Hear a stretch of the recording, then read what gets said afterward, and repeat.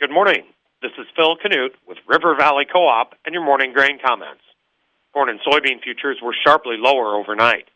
July corn finished the overnight session off 13.5 cents, settling at 5.67 3/4. July soybeans were off 11 3/4 cents, settling at 13.52 1/4.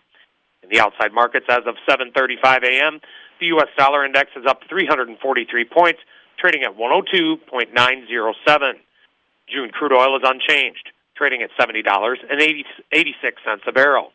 Precious metals are lower except platinum. Industrial metals are mixed.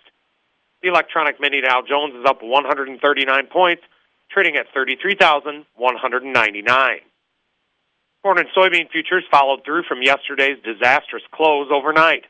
Both corn and soybean futures are now currently trading at multi-month lows. Once the ball started rolling down the hill yesterday, it really picked up steam when managed money piled on, actively liquidating long soybean positions and adding on to what was already a large net short corn position. Aside from weather and late planting and prevent plant concerns in North Dakota, fortunately there is little to no fundamental news out there that could inspire a rally at this point. The crop went into the ground fast with nearly ideal conditions, and the weather forecast for the foreseeable future is favorable. So the Chicago mindset is that we are already shaping up for a large 2023 crop.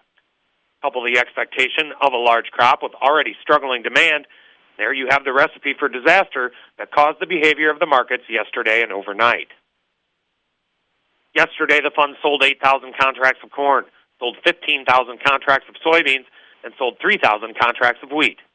They are now estimated to be net short 116,505 contracts of corn, net long 25,765 contracts of soybeans, and net short 115,650 contracts of wheat.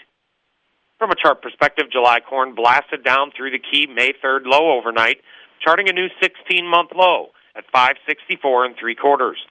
That level now stands as initial support, followed by the 5.50 area.